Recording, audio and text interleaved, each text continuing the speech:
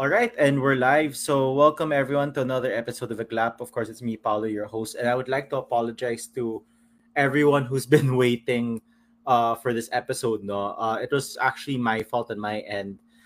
There's a lot of technical difficulties that took way longer than expected in terms of fixing it up. So right now we have a very special guest. She is a candidate for senator for the upcoming May 2022 elections. So I'm gonna introduce her a bit to you guys now, so that you guys could get to know her a bit. So she is an advocate for PWD rights and is currently running for senator. And a fun fact about her is she's a former comic script writer for Atlas Publishing. So, welcome to IGLA for the very first time, senatorial candidate Carmen Zubiaga. Hi, Ms. Zubiaga. Good evening. Hello, good evening. Great. So I'm so excited to have you here now because I really want to get to know you more, and so that my audience and my viewers and my Spotify listeners get to know you. But before we continue, aside from being a former comic script writer, what are other fun facts about Carmen Zubiaga that people may not necessarily know? Well,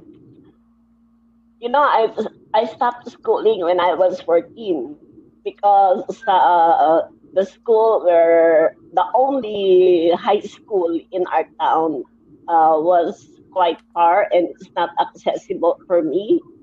And it's on top of the hill, and definitely it would be very hard if I would go there.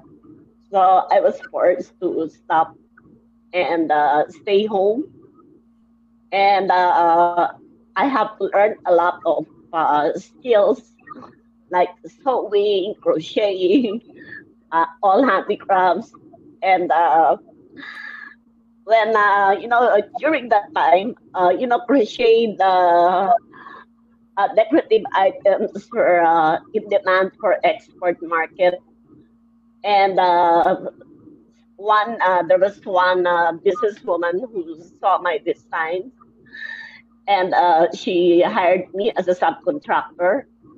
And at age 16, I was already an entrepreneur, teaching women how to crochet and make the design that I made, and they earned money. So, and I was also glad I also earned a quite good had a good income. So that was one of the fun facts about me, maybe. I think that's a really cool fun fact actually. So could you like help us out to understand, no? Like, so you're crocheting at a very young age. Then you said that there was a businesswoman, right, who really liked Yep. the design. So what was the design? And I'm so curious about what design you made that impressed that business. It's about the ladies blouses. They have to put some crochet the designs on the neck or even on the sleeves everywhere, and then we have to design some I call this like flowers, crocheted flowers, or crochet the any part as long as it's crocheted, and we have to come up with different designs almost every week, and all the women in the neighborhood, and as far as the next town were coming to me to get jobs, and they were happy. They were also encouraging other women at home who were just there and made them earn money. So that was my first realization that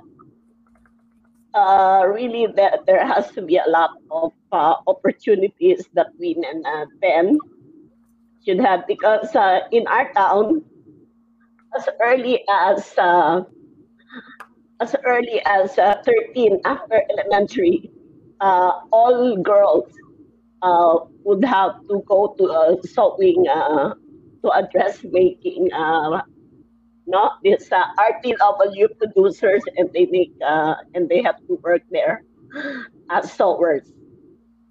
So, and when I was younger, I told them, "Oh, I don't like that. I want to study."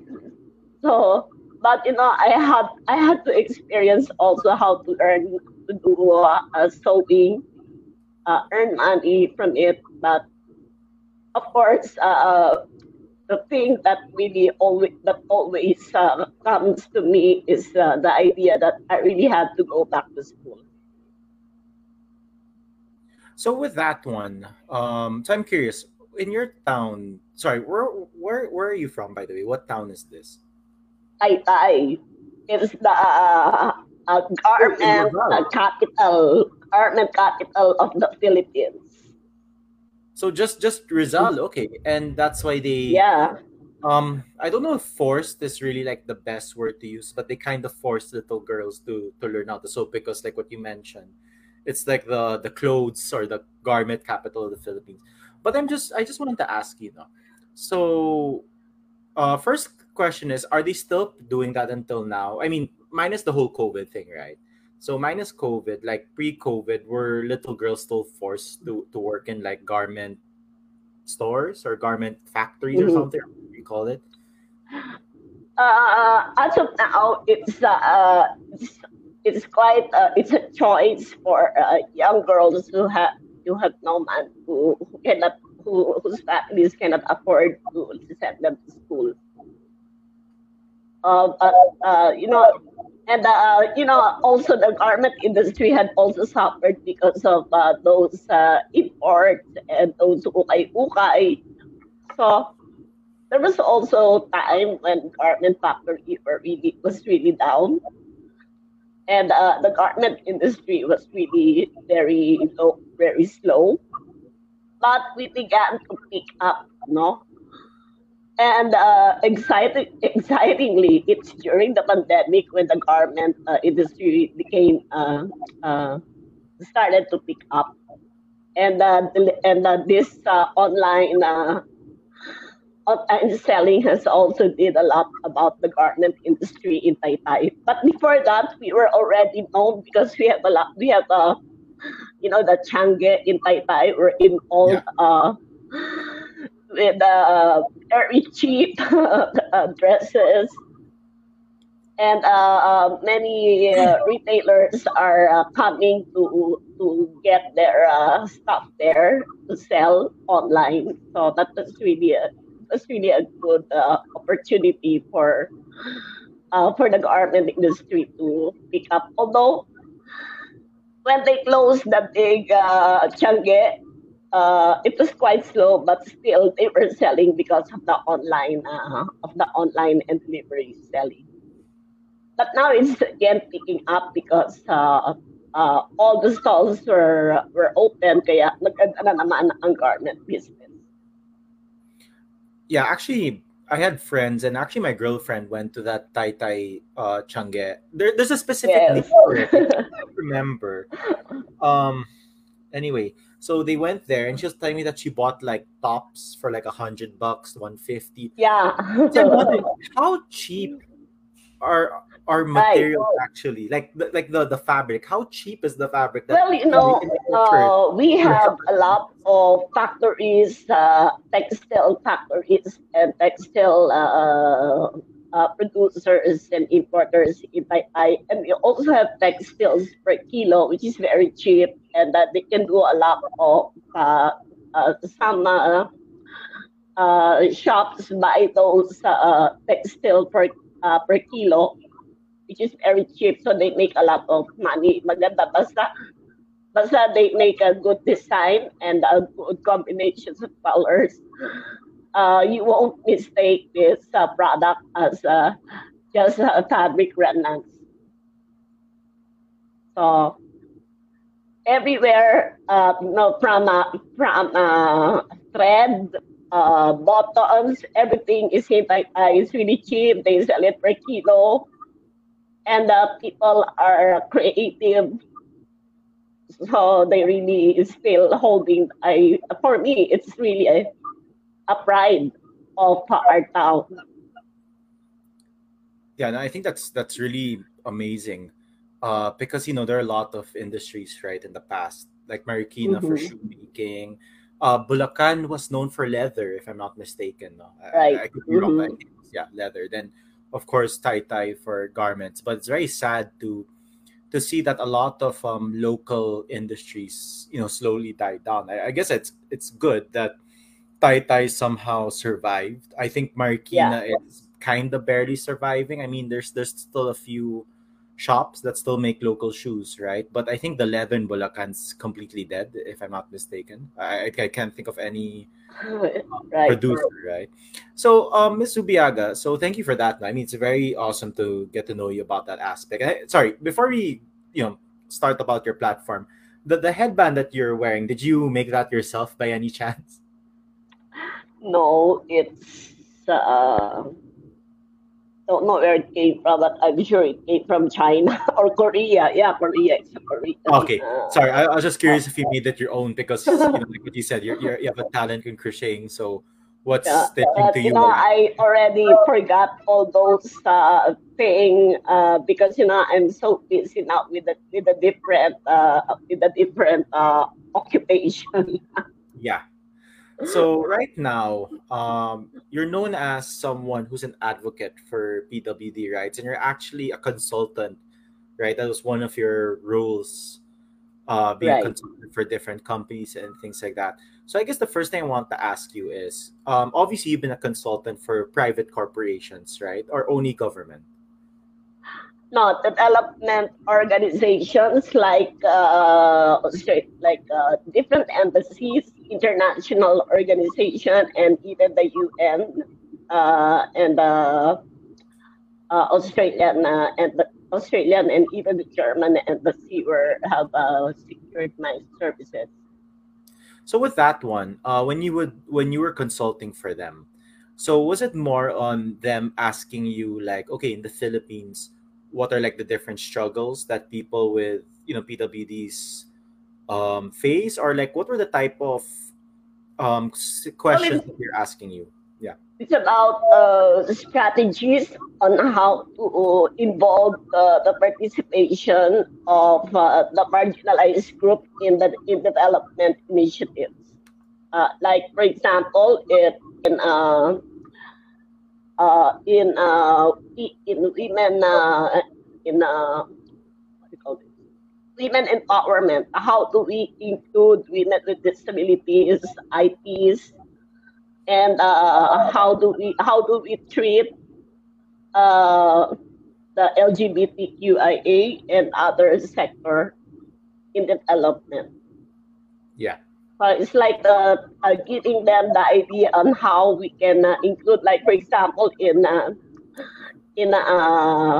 consultation, in participation, and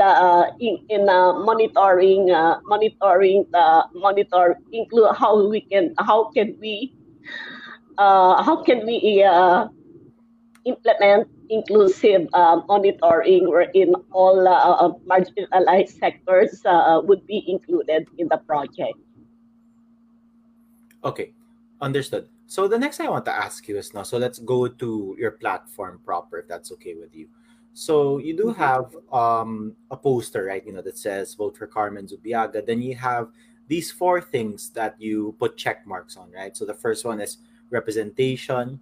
The second one is gender equality, disability, social inclusion. The third one is inclusive economic growth, and the fourth one is health and rehabilitation for all. So let's go to the first check, which is representation. So I guess my first question is, what do you mean by representation? That you're going to fight for that? Like, what is that exactly for you? Well, it's we already have in a provision in the constitution of people's participation. But the thing is, we do not give people's organization the capacity to participate meaningfully in governance. So my proposal or my platform is really you cannot just include people without giving them uh,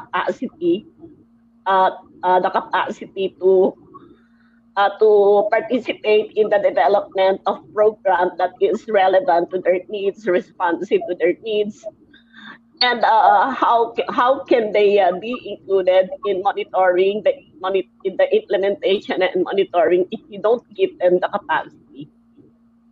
And we all know that this country is always living with rules, and there is no rule. How do we capacitate persons with disabilities, women, the informal sector, the workers, and all sectors in society to fully participate meaningfully in governance?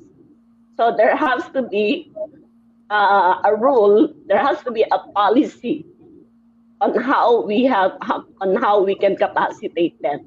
And if there is a policy, there has to be a program for them so that they can go through that process of facing development with open arms, with full understanding, and full participation. So with that one, I wanted to ask you, no. So, this may sound like a very silly statement, no, but I guess my first question to you is, based on what you see in terms of public transportation or public commuting for people, on a scale of 1 to 10, how PWD friendly are these government, these public commuting channels, such as the MRT, LRT. I guess you know what I'm going with, right? So, yeah, on a scale of 1 to 10, 1 being it's not friendly to 10 being like really awesome, what would you give our current setup? It's really not friendly. As you see, if any one person cannot use the public transport, then it's not effective. So there has to be provision. There has to be a study on how to make the public transport more accessible for all. It should be designed universally. It should be universally designed, wherein a maximum number of sectors can use it. Women, persons with disability, children, people with short stature, people on wheelchairs, people who are using cane. Everyone, all citizens must enjoy the use of public transport. Yeah, actually, I have to agree with you because let's just use the MRT as an example, right? There's a particular MRT station in EDSA wherein the sidewalk, so like there's the stairs going up, and there's like a railing here from the road, and there's like this really small pathway for people, like you can only go like one at a time, and Yeah. I think that's very unfortunate, especially for people with disabilities, right? I mean, I remember one time when I was young, I was using the MRT, right? And it's just so lucky that there was a person in a wheelchair, right, needing to go upstairs. And the Mm-mm. person was just so lucky that the guard, for some reason, was down there. And you know what the guard did because the elevator was broken? The guard called for Mm-hmm.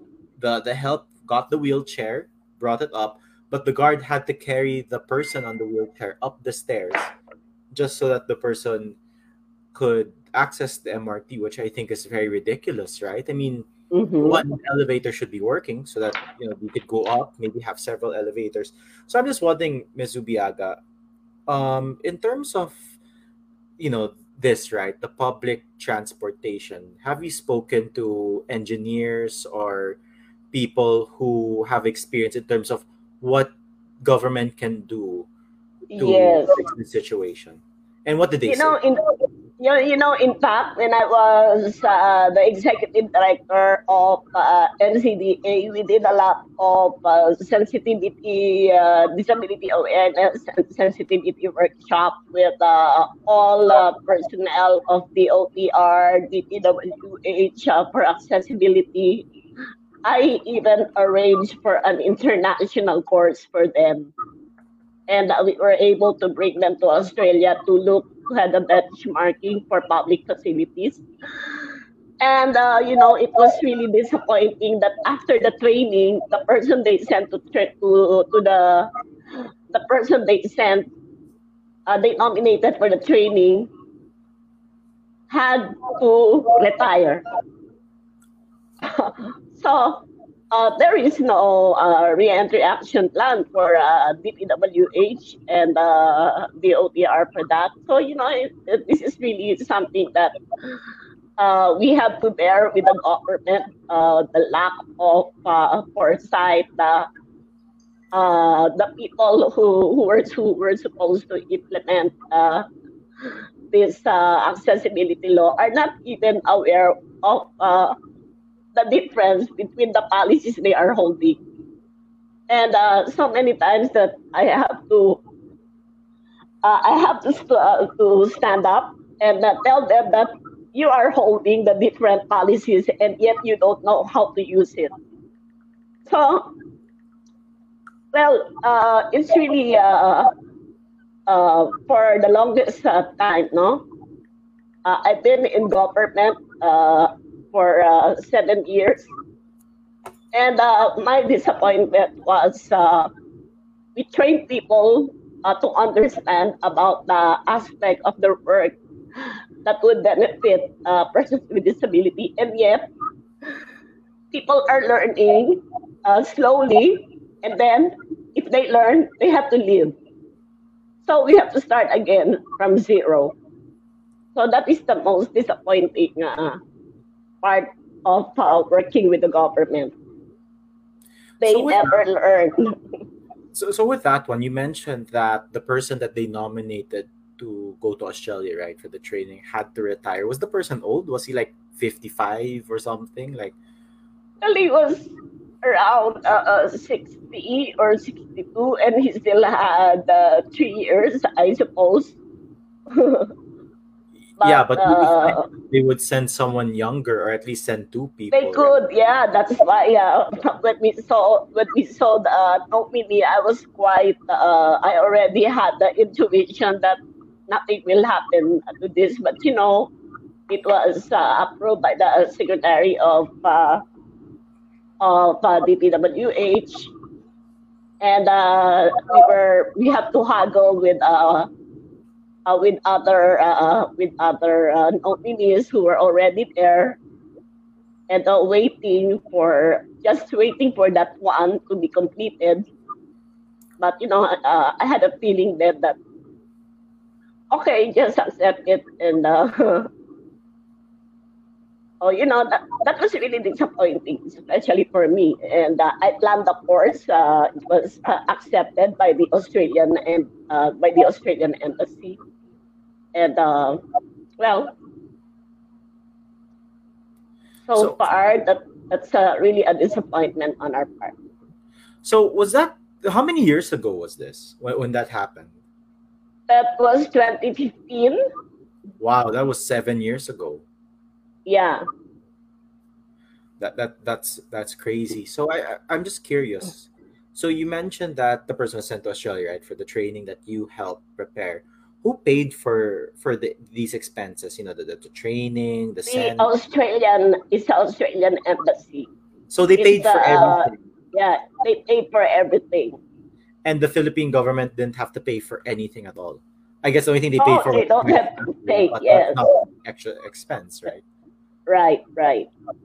So they didn't pay for anything, and then they decide to send someone who's going to retire in 3 years. Yeah, as if they just made it as an incentive for the future retirees, which is really crazy. So like with that one, um, I just find it very surprising because I'm surprised they didn't send two people. Did they give a reason why they chose that person? That's one. And second, why they only sent one person and not two? Since anyway, the government is not paying for anything. As you mentioned, it was the Hmm. Australian government that paid for Yes. it, right? So did the government? Did you ask the government why they chose that person and why they only sent one person instead of like two or three or maybe even five? No, we cannot. We did not ask because we did not want to offend them. Okay, so I guess you know that a lot of people, when they hear the word government in the Philippines, right, they think it's very bureaucratic. There's just so many steps. and all of these things, right?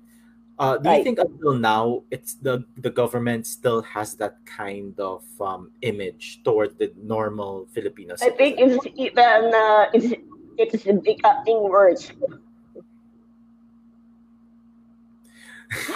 That's why we really need a new government, new people, and we don't need those trapos anymore because we have to change the face of the government because we need to place people who knows accountability, who knows people who know responsibility, people who know development, and people who know who should be given the priority. So with that one, I'm curious. So, you are running for senator, and I'm curious, what would be, let's say you do win, for example, right? Let's say you win, you make it to the Magic 12. What would be like the first law you would write and try to obviously pass? Like, what would be your first law under this representation part of your platform? Well, of course, we have to come up with, we have to review those bills like the empowerment, people empowerment bill, and which we could use that to come up with a relevant program of action uh, for the law with policy in with policies because you cannot come up with a better program if you don't have policies. So we need to come up with a policy to support people empowerment, especially their participation in social and political aspect of governance. And they have to be involved in decision making. Like we have to teach them how to establish a real organization, an organization that is independent and not being suppressed by the government. Because some government are thinking that people's organizations are their extension, and if they don't want the officers, they can disenfranchise anytime they want, or they can come up with election. They can instruct them to do an election so that they will choose officer that the local government officials would prefer, and that is not good governance. That is not people. You are not empowering people.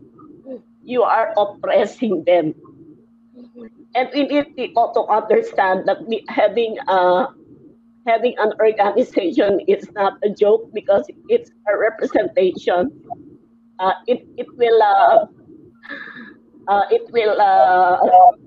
legalize their representation as people's organization wanting to be a part of local governance. I always give emphasis to local governance, which means that organizations should be based at the barangay, municipal, and provincial level, because these are the primary government units that people should go to, and they should develop responsive programs for them and even deliver services for them. And they should know people whom they should deliver services. And we should not allow these local officials to choose people they want to deal with. They have to deal with people who are elected by the people and not their choice. So we have to stop that habit for those local officials of selective representation, and we want to educate our people that and make them strong and make them feel that government is ours, and these people we elected are our servants, and we are not serving them; they should serve us. So Do you agree with the statement by former President Magsaysay when he said that Malacanang is the palace of the people? Of course, it's the people's money that we spend people's money to build Malacanang. So it's the people's place. So only those who are elected by the people should reside in Malacanang.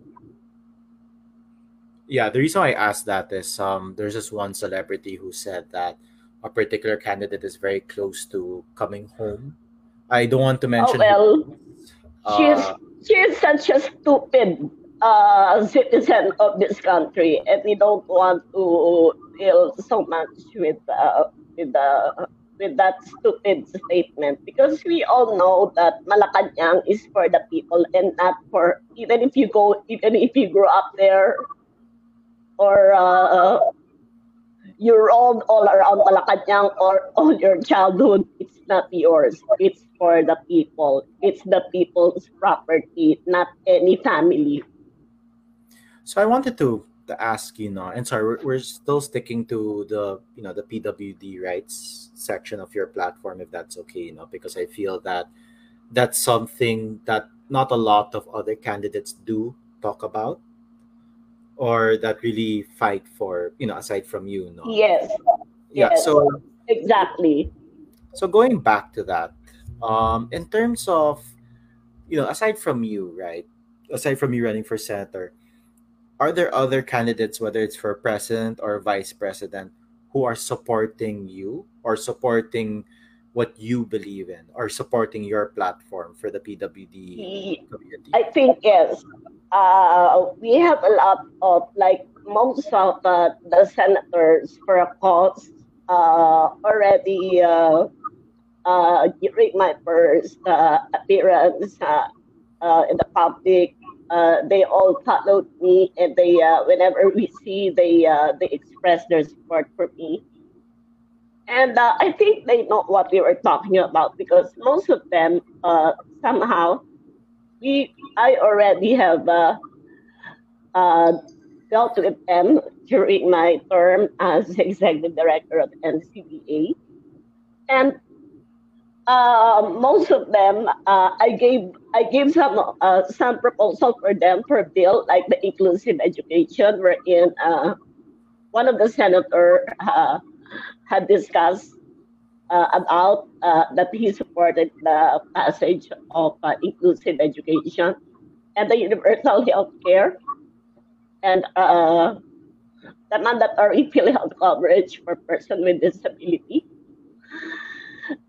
These are some of the policies that I proposed to these senators.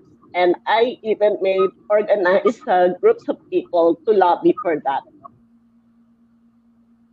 So with that, Uh, uh, yeah, sorry, but with that being said, why do you think it's taking so long for Congress or Senate to really get on the, sorry, not really on the bus, but like, why is it taking them so long to pass bills that would make the lives of the PWD community easier?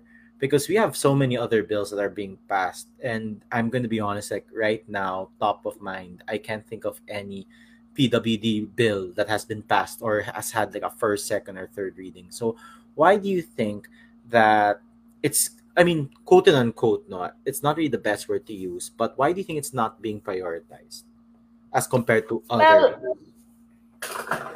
the main reason for that is they don't know. They are not aware of all the ins and outs of programs and services and what persons with disabilities really need. They just know that yeah they know education, but you know what made it took so long for inclusive education to be passed. It's the lack of knowledge about disability, about the support services needed, about what is inclusion.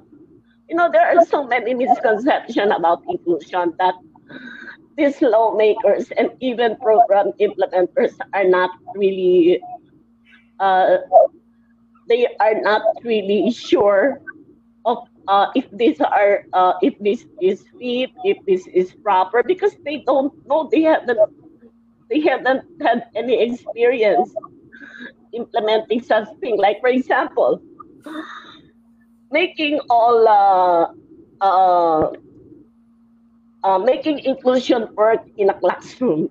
They think that inclusion is just putting all learners in one classroom, but that is not.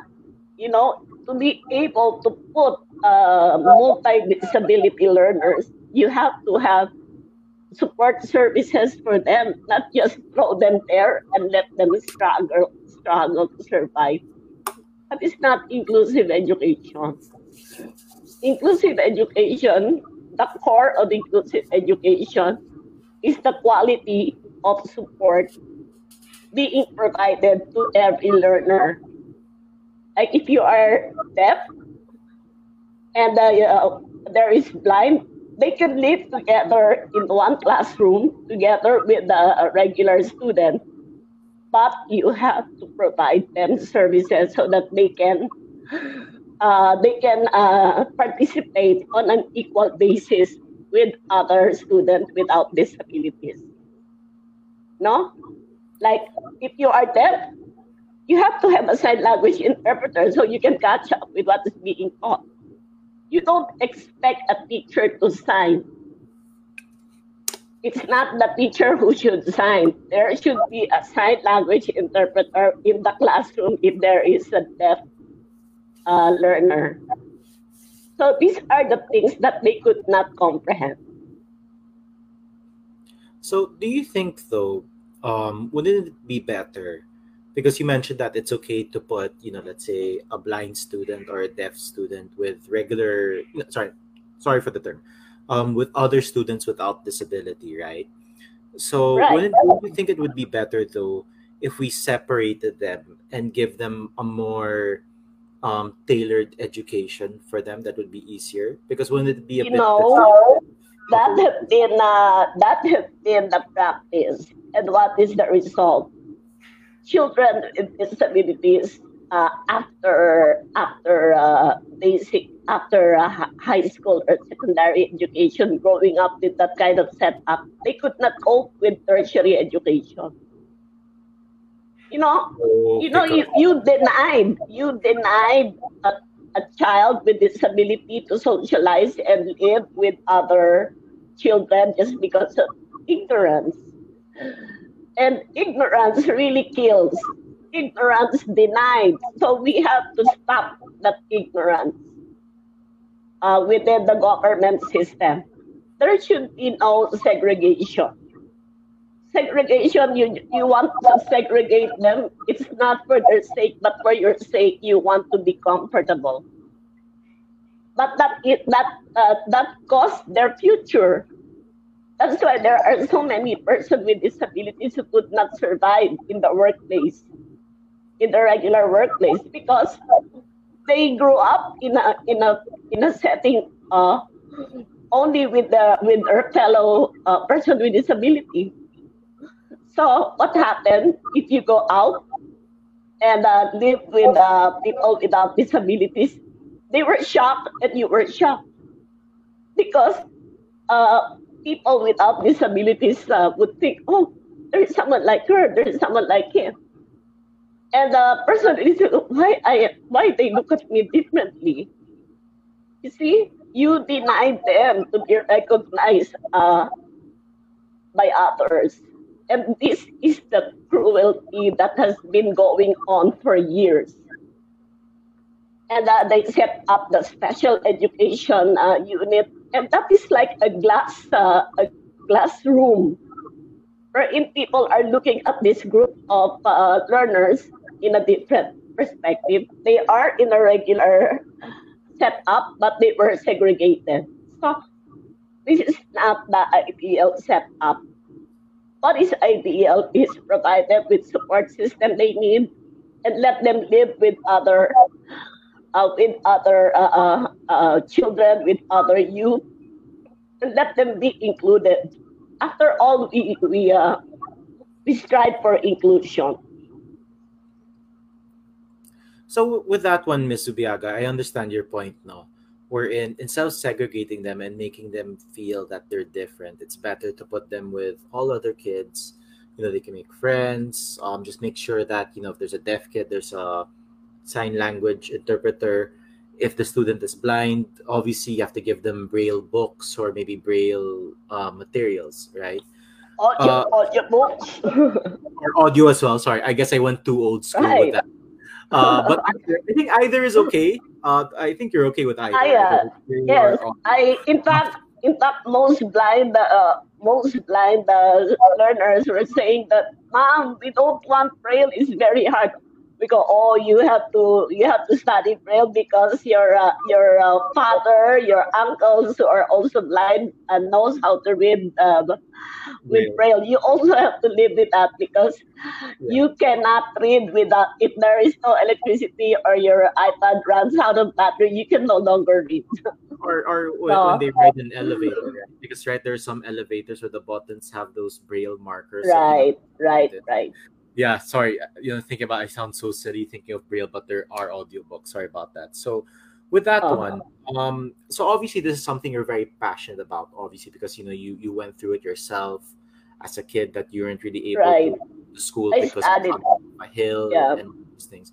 So I'm wondering, I want to know, were you able to do some research or do enough research to find out the cost of having these special, sorry, not really special, but these necessary materials and personnel to help these kids with disabilities? Because obviously, sign language interpreters aren't free. Of course, you have to give them a salary, benefits, all those things. Yes. Creation of braille or audiobooks. Well, the audiobooks maybe it's not that expensive because Mhm. USBs or whatever, or you can do it online. But of course, braille may cost some money, right? Well, Because that's a special. actually, not anymore because we can already buy a Braille printer wherein you can encode just like anybody. Like you can just type everything and then you print, it will come out in Braille. So, Oh it's easy. wow! Technology makes things easy for us now. Yeah. So it's like a So normal. it's not that hard. So it's like a normal keyboard wherein let's say I type Carmen Yes, Subiaga yes, and it yes, comes out in braille. Oh wow! Okay. right. And Is this new last technology? 3 years, yeah, in fact, the braille printers are being produced here in the Philippines by a Japanese company, and they were sold worldwide, but not in the Philippines. That is so strange, but no, but I'm glad to Right. see that technology is really helping out everyone nowadays.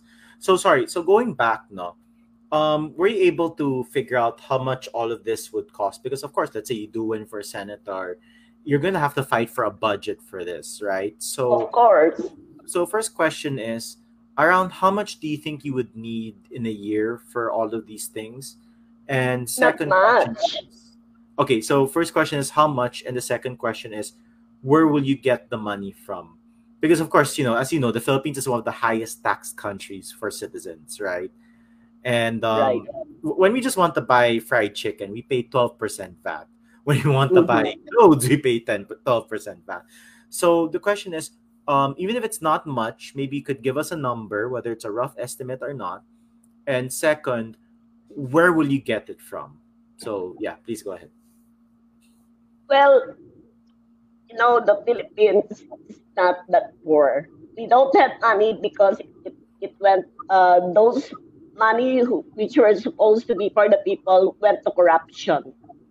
And the first thing really that we have to do is come up with measures wherein corruption will not have any will not have any space in government. And we also need to collect taxes efficiently. And if the government would come up with an efficient measure to collect taxes, we will have enough money to support all the services that we can think of. You know how many billions or even trillion went to corruption this past 3 years. Yeah. They have to pay that back. They have to pay. So we need to chase those people who squander the people's money. And we have, like for example, accessibility. That can be a part of the build, but they choose to forget. So if I have if once if I secured a seat in the Senate, the first thing I would do is to file a case against this government government agencies for negligence of duty. Because we have a law, we have laws, and yet they did not comply. They did not comply with the law of accessibility. So anyone can file a case against them in the ombudsman. So this is to show that given the given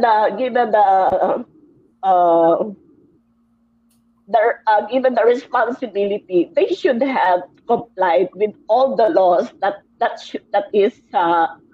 goes with the build. So that is we have to run after them, and that is the only way for them to learn. If they don't face what they did, others will continue to do that. And who are suffering is not only person with disabilities, but all the commuting public. And we really have to highlight the mistakes that they have done for a lot of people. And for how many years? 40 years had passed, and there is no programs for persons with disabilities that really respond to their needs. And to think that they were saying that we are the minority, that is wrong. Almost half of the population are persons with disabilities. Now we have 12%, 15 years old and above were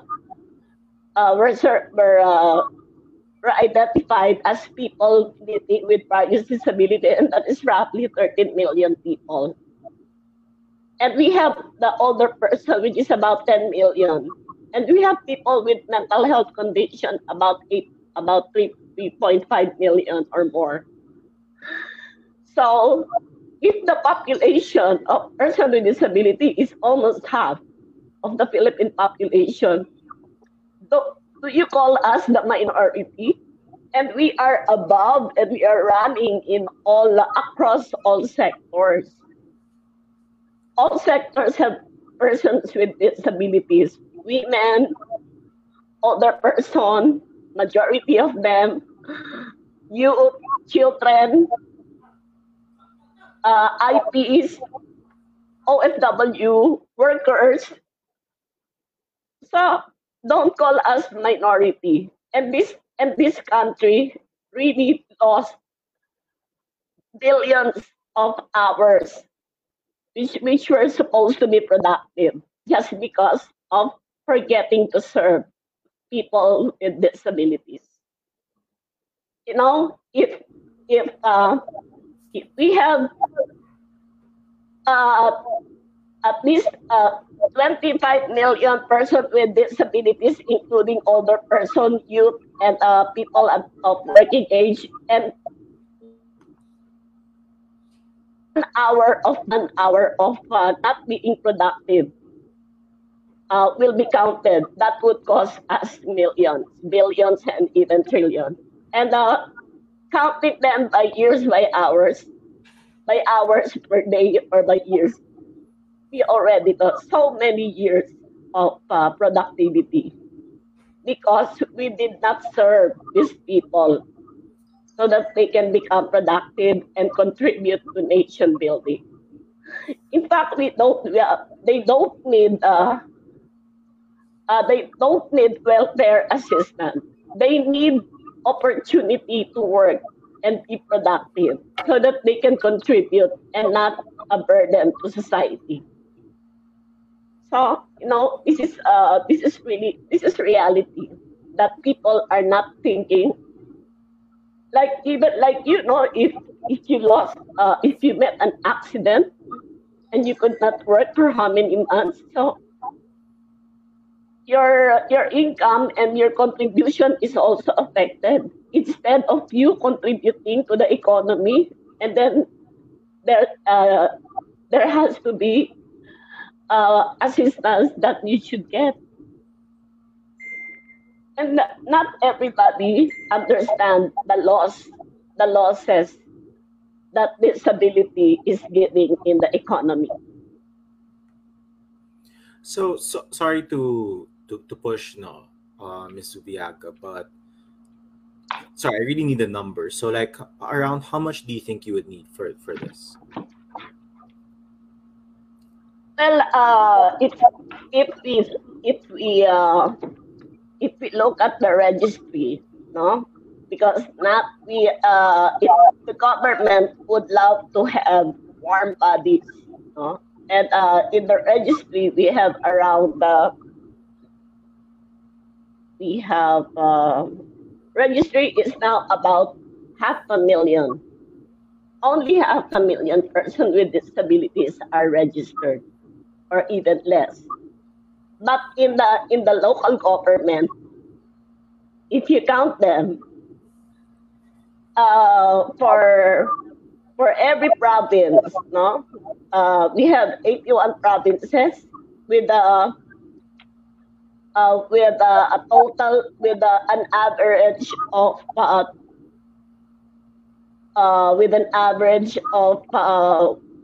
let's say 80,000. No, we got the highest to the lowest. We made an average about 80,000 persons with disabilities times 81. That is around 6.4 million people, something like that. So these people have different needs. There might be people who are severe disability that their functionality are quite lower than others, but there are people who have higher functionalities. So it has to undergo assessment on the things they need. So it has to be the local government who should assess, because it depends on the type of disabilities. Like, for example, if we have, let's say, 2 million or 5 million children in school, then we need to provide them with additional teachers, make education environment more accessible for them, provide them with gadgets that would make learning easier, and provide them also with some support when it comes to supplies and learning materials that required. So, like in 2018, DepEd has allotted 3 million for learning materials intended for learners with disability. They were not able to spend that. Why? Because they don't know. They don't know what kind of where to get those learning materials they need, so that they can children with intellectual disabilities and blind can also enjoy using tactile balls. No? So I told them that you should have told us earlier so we can make research. But the cycle is ending, and then your meager 3 million cannot spend it anymore because you have to undergo the process of procurement. So walang nangyari. So um, we cannot really implement programs if people who are implementing the program do not understand the needs of the program beneficiaries. So there has to be a lot of awareness, disability awareness, knowledge that the education system and even all government agencies serving people can include disability within their respective program. We have to teach them how to include persons with disabilities in the economy, in education, in all programs in the government. All right. So with that one, Ms. Zubiaga, you answered the question very clearly and very well. So if it's okay with you, I'd like to go to the next check mark of yours, if that's okay, Okay. which is gender equality and disability social inclusion. So with that statement alone, no, so I guess you already explained the disability social inclusion, right? When you're saying that do not segregate, let these kids, be with other kids, let them make friends, so that when they grow up, get to college, they'll be able to handle it. When they go to the workplace, they'll be able to handle all of these things, right? But in terms of the gender equality part, this is what I need to understand. No? So, are you fighting for gender equality as a whole, or gender equality in terms of the PWD community? As a whole, you cannot because gender has intersectionalities. Like you can't be a woman or man with disability, or a woman with disability and poor, a woman with disability and battered and abused, or a man or a gay uh, who have no who spent all his life with same sex relationship, yet after so many years being so many years.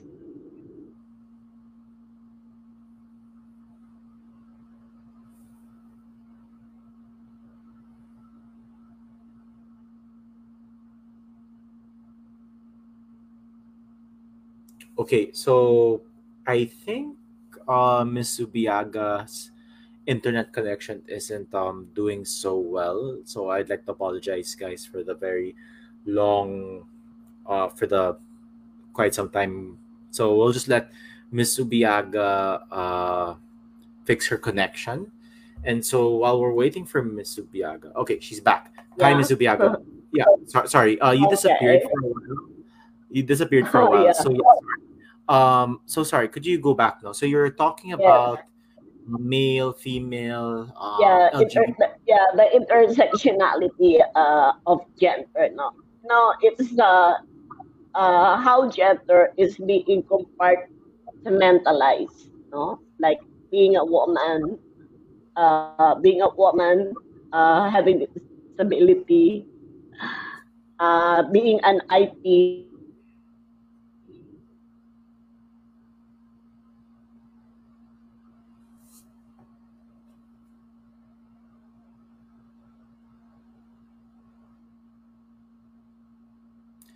Yeah. So yeah, while we're waiting for Ms. Zubiaga again to have a better internet connection, uh, yeah. So to our viewers and our listeners tomorrow, well, except for our listeners, I'm sorry, guys, but for our viewers tonight, if you have any questions for Ms. Zubiaga about her platform, about her beliefs, and all these things, just comment them down below. And for those, and I'd like to thank our sponsors now for today's episode, which are Swagat Indian Cuisine, Maskimore Manila, and Derm Nature. So, guys, thank you again so much for sponsoring us. Also, Miss Yubiaga got disconnected right now. hopefully she'll be able to connect back to us. So I think she's okay. Yeah. So Ms. Zubiaga, well, Ms. Zubiaga is connect. There you go. Perfect. Yeah, it's all right, Ms. Zubiaga. We all know the internet in Yes. the Philippines is the greatest thing in the world. But yeah, please go ahead. Yeah. Yeah. Okay. So we were talking about the intersectionality of gender. Yeah. What we really want.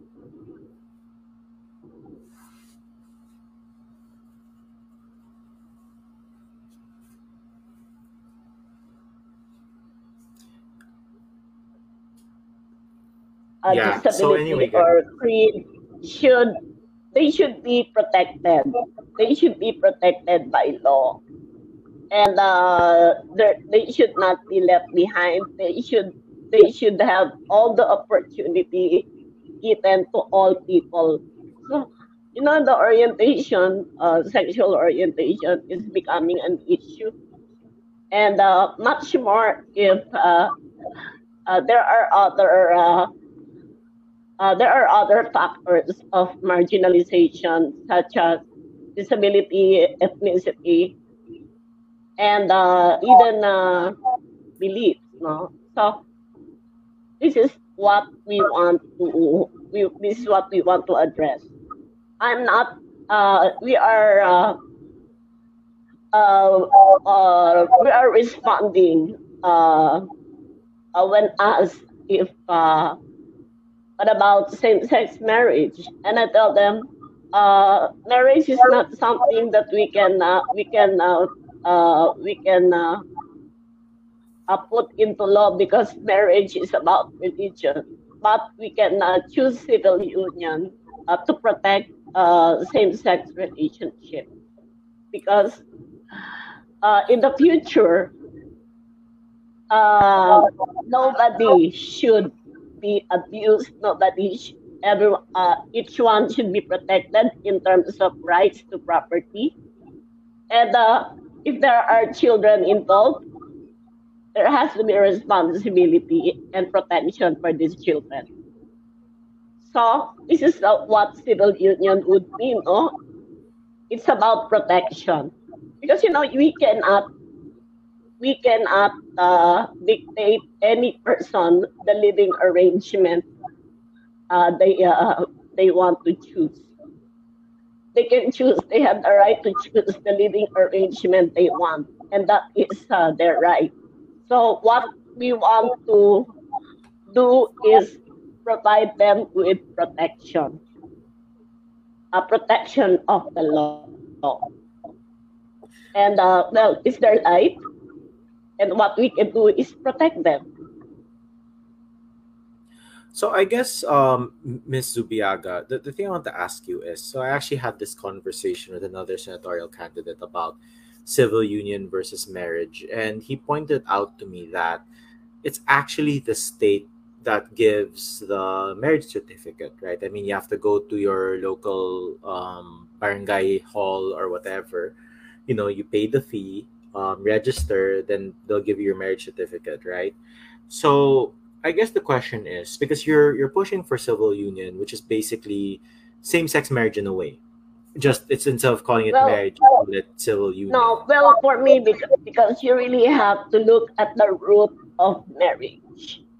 And if we put it that way, then there will be a strong opposition from the religious group. And the Okay. religious group should also understand that people should also understand that there are a lot of religion, and the root of the marriage is religion. So we Okay. cannot, as a state, dictate people or dictate religion about what to change their dogma about marriage. No? Yeah. So if we really look at it, it's not marriage is rooted in religion, but civil union is the state way of protecting couples, same-sex couples, about their life and about their rights to live with security. That's all. So I And guess they that have to understand that. yeah, I guess it's more on the point that the other candidate wanted to make was, of course, there's always freedom of religion, right? There's a law here that protects each religion's beliefs, right? Wherein the state cannot say, Right. "Oh, you guys have to believe in this" or whatever, right? I mean, if Mm-mm. let's say a religion Exactly. says that we will not eat pork, the state cannot go to the place of worship and say, "Here's free pork, go eat," right? Because that's a belief. Right. Exactly. But the point of the other candidate, if I could finish, is more on why not call it why just call it, let's say, same sex civil marriage or whatever, something like that. But if let's say Whatever. religions, but let's say if religion say, hey, we don't want to allow this in Mm-mm. our places of worship, of course the government will be like, yeah, of course, if you're not open to it, that's fine. But in Mm-mm. your local town halls or your barangay halls or your mayor's offices or etc. These same-sex couples can get married here. So I'm just wondering, would you be in support of something like that? We're in. They'll call it, let's say, civil same-sex marriage, of course, with the word civil on it. But if religions say that they don't want to do it, the state will be like, sure, no problem. If Yeah, that's your that's belief. no problem. Well, actually, if whatever, I really don't care what term they have to use, but my intention is protection of both parties. If For they want to LGBT call it couples. marriage,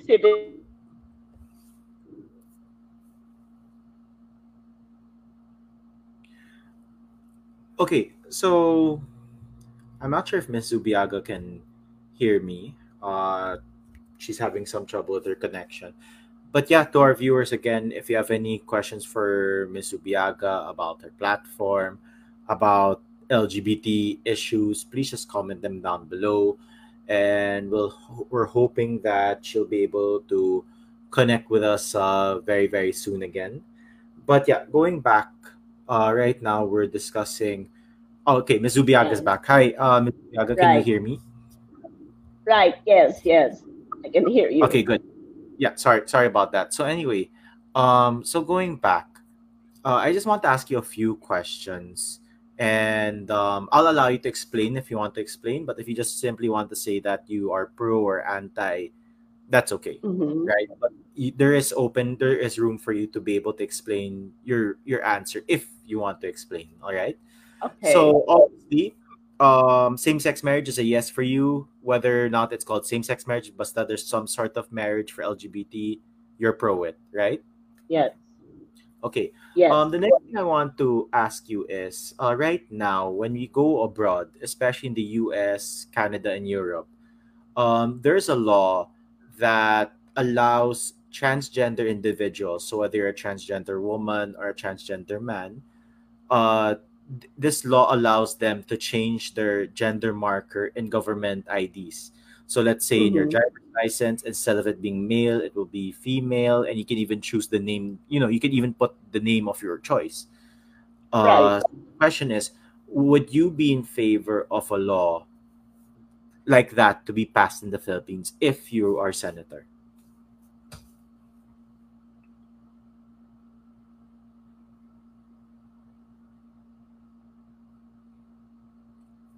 Okay, so yeah, there we go. Yeah, Ms. Ubiaga, sorry, were you able to hear my question?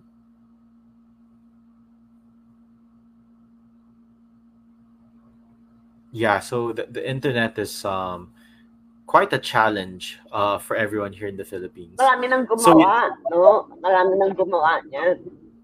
The only there you thing go. is, the only question is, we have to legalize it. Because, if people can already do it, why not?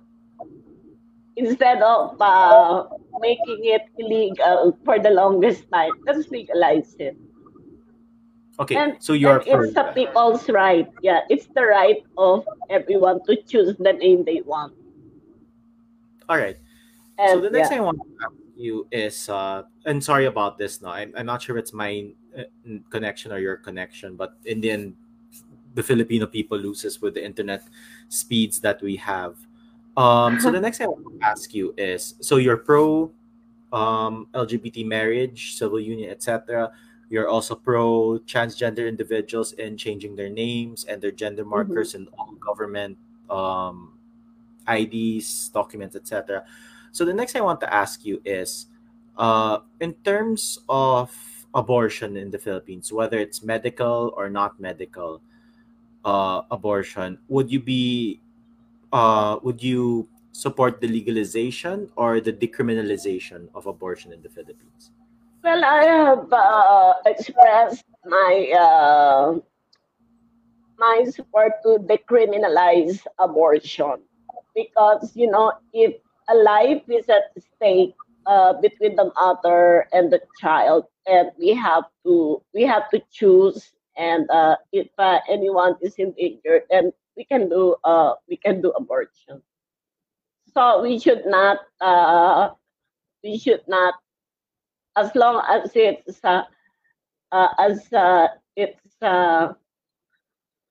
uh, it has gone through a process, like there is opinion, medical opinion, and I am not for abortion just because a woman would like to release herself from responsibility, and for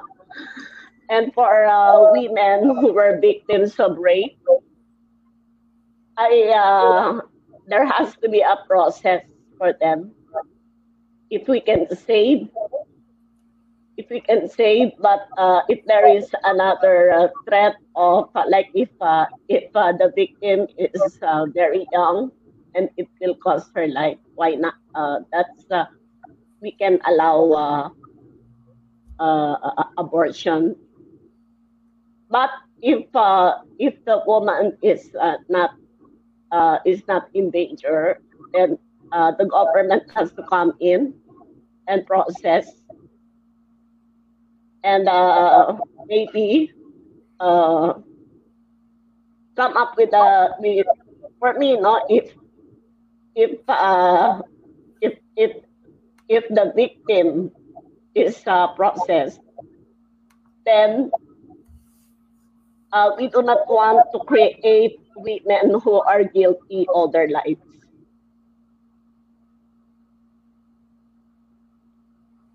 because we So, have seen how women who did abortion has been it's their lifetime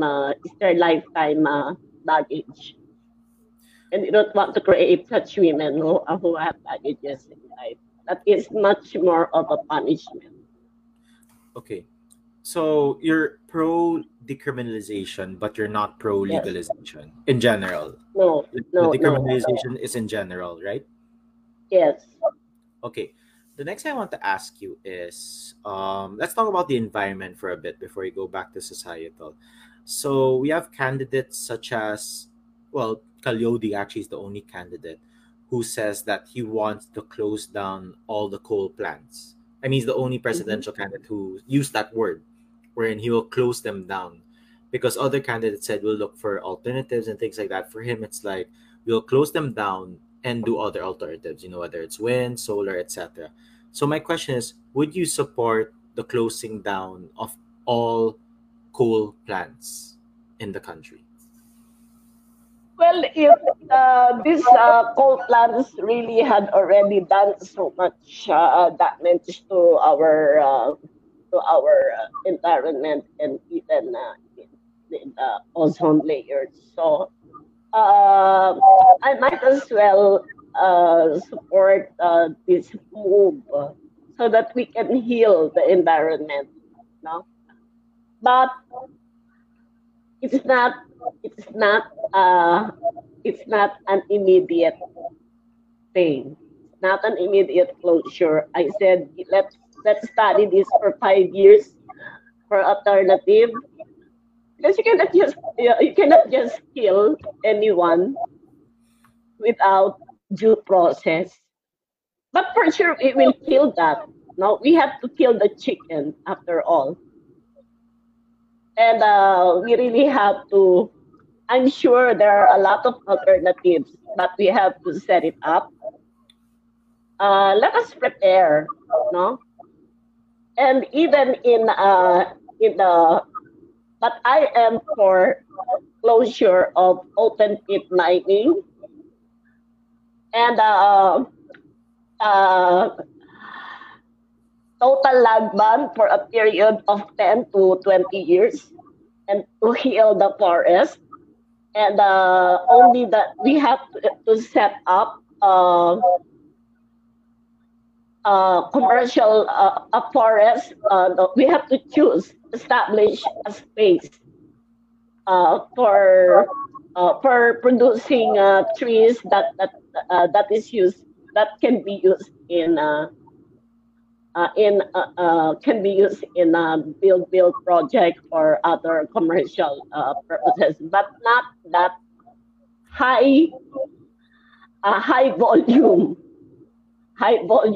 of trees being, let us heal first the forest, you know, because our forests had suffered a lot, and we are also suffering because of the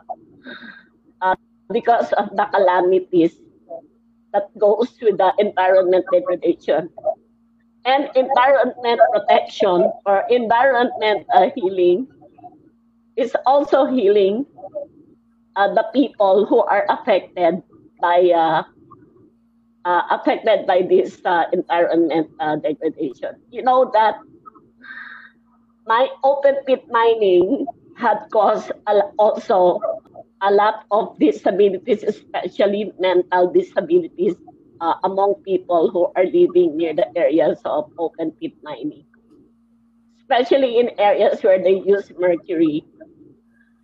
And that's why people may not be aware that a number of people who have mental health condition or mental illness are suffering because of that open pit mining. And if we look at the contribution of mining in the economy, it's very small, and we cannot afford the losses that we get with that very small contribution in the economy. And who's getting rich? Those who are operating the mining, those who own the mining field. So it's not practical. And we have to start. We have to start, and there has to be strong people, strong legislators to push for this. And to be sure, let us not put people who have so much debt of gratitude to this businessmen, no? People to this oligarchs, and let us avoid putting politicians who have a lot of who have a good who are nurturing relationship with this people with this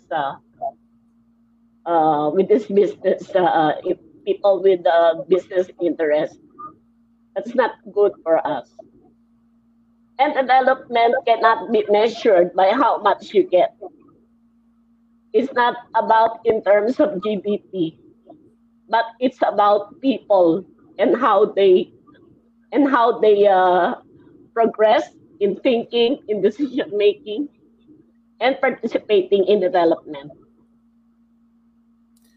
Okay. So you would close the coal plants after a certain amount of time, and I was going to ask you if you would support open pit mining, and with your answer, it's obviously no. So the next thing I want to ask you is, because of course, as a senator, right, if you do win, aside from fighting for PWD rights, there are other laws that you need to have a stand on, right? That's why I'm asking you these kinds of questions. So the next thing I want to ask you is, when it comes to sex work, so would you support the legalization of sex work? Of course, I'll put some parentheses, I'll put some asterisks on that, no, to make it very clear. Would you be pro the legalization of sex work that wasn't because of obviously like human trafficking or underage sex work. I mean, for as long as it's a human being who chooses that, you know, that profession because, whether or not, maybe because they think they're good at it or just something they want to do instead, would you allow the legalization of sex work in the Philippines for as long as it was by choice and not because of human trafficking or any other illegal means? First, really, I don't want women to be commercialized or to be prostituted because it's not how our women should be, because our women are they are our uh they are treasure. We cannot we cannot commercialize their being a woman, and we cannot allow them to commercialize their bodies, because it's we are teaching every girl to respect their bodies, and not use it for commercial purposes. And it would be I don't want to encourage women to do such things, because in the Philippines, as Filipinos, we have very high regard uh, among our women, and we are changing the way women are being treated by this by patriarchal societies, no? And we don't want our women to be degraded. We don't want them to lose their dignity just because of money, because they can be more. Every woman would not choose to commercialize themselves if they have the opportunity. And well, if there are women who want to do that, maybe they can do it outside the Philippines, but not here in the Philippines, because we don't want our young girls. We don't want our young.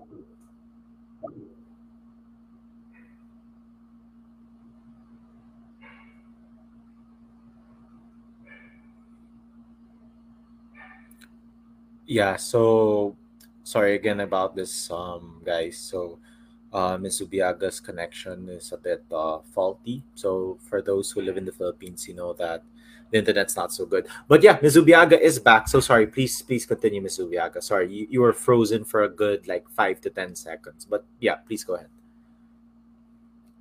Right. Yeah. Ano nangyari yan? Ikaw naman nag-freeze.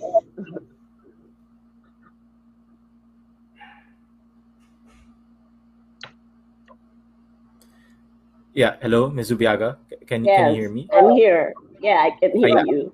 yeah. So anyway, so going back, so I guess to sum it up, no, whether it's the Mhm. legalization or decriminalization of sex work in the Philippines, you would not support it No, I won't. unless if they do it abroad, like what you mentioned. Okay, Right. so all right. So the next thing I wanted to talk to you about, no, is we'll go back to your platform over here. So you have inclusive economic growth. So what do you mean by that exactly? Well, in all economic programs, persons with disabilities and other sectors should be included. No, there has been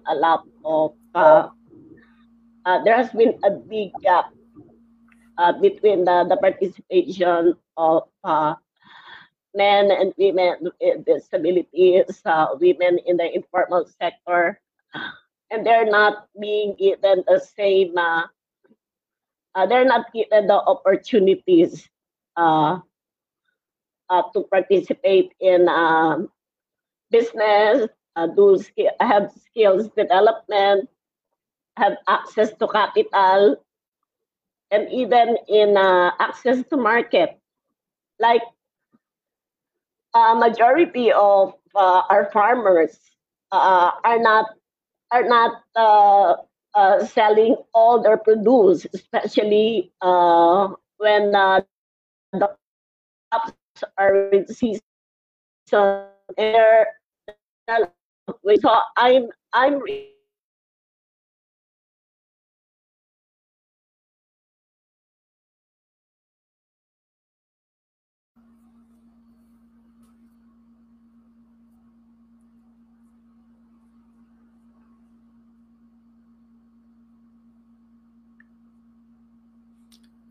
So yeah, so yeah, guys, while we're waiting for Miss Subiaga, if you have any questions, please do comment them down below. We will be ending the episode very shortly once Miss Subiaga uh, is back in terms of her connection. No, so yeah, so please do comment down below your last few questions for Miss Subiaga before we end the episode. So she had to disconnect again because unfortunately, as we all Filipinos know, our internet here in the Philippines is really really bad. And but to give you like a summary so far for those who may be joining in only now. So when we look at certain issues, so Ms. Zubiaga is anti sex work, whether it's the legalization or decriminalization. When it's about abortion, she's only for decrimination, and Ms. Zubiaga is back. So yes, Ms. Zubiaga. Sorry, yeah, please go ahead. Sorry, I was just giving our listeners a summary of all of your different yes. stands. So please go ahead. Yeah. Like in the case of persons with severe disabilities and those with intellectual disabilities, the law says that local government units should set up sheltered production centers so that be a part of the government skills training program and provide it with capital, and they have to provide spaces for them so that they can work. And that is to say, no, with like I was saying, with the farmers uh, who waste their crop in season because they don't know what to do with like for example, when it's season for tomatoes, they throw all the tomatoes because they could not sell them. But if we teach the farmers how to preserve these crops and how to sell them, how to package them, then there will be no problem. No, we can have preserved tomatoes, preserved onions, and a lot of kimchi from Baguio. You know, they don't have to throw this vegetable away and complain that they are poor. But our government is not even lifting a figure on how to support them in this.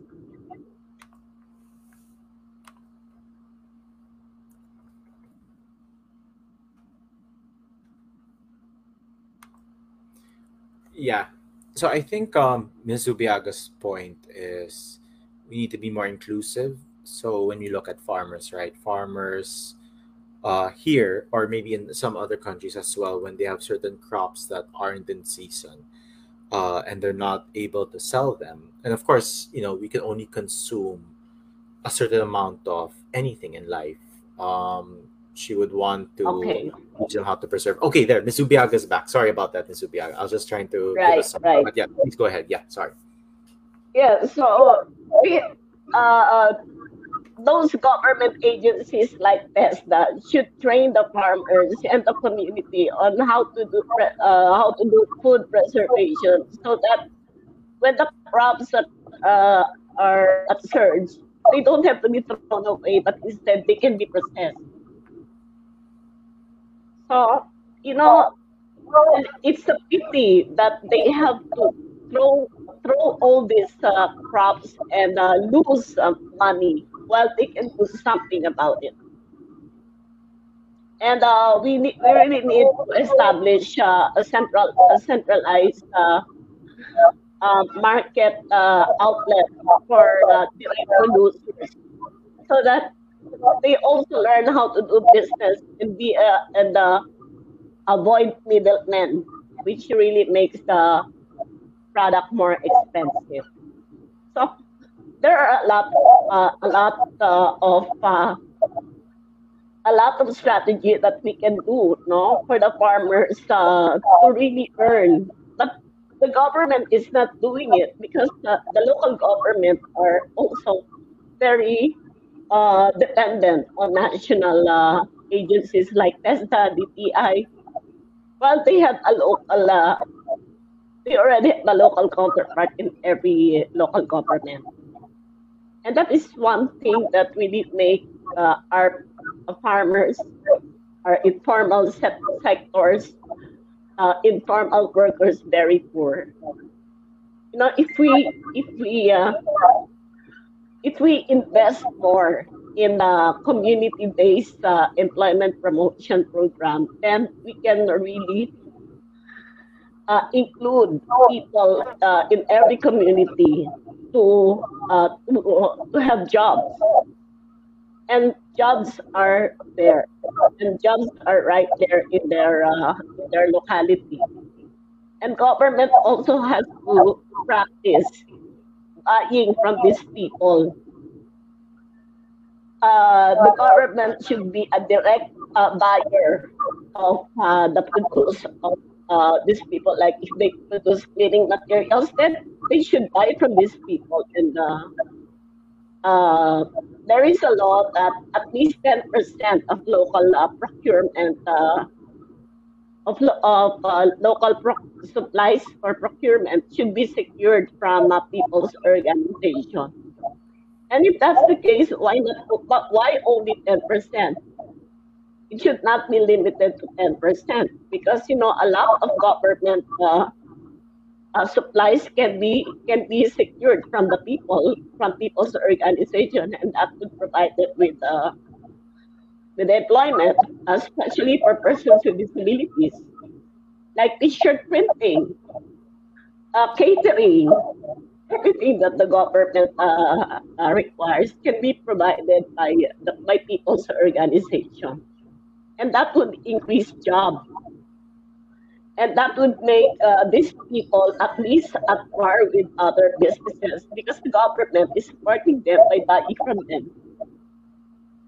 So I think we should practice that, and that's why we really have to capacitate our local organization so that they can really participate and assert their right to be a part of governance and be a part also of the economy. And that would reduce the gap between those with less but have more in skills, and those who can work, and those who can do partial work, and those who can do something to contribute to the economy. Marami pa, there are still a lot of strategies that we can do.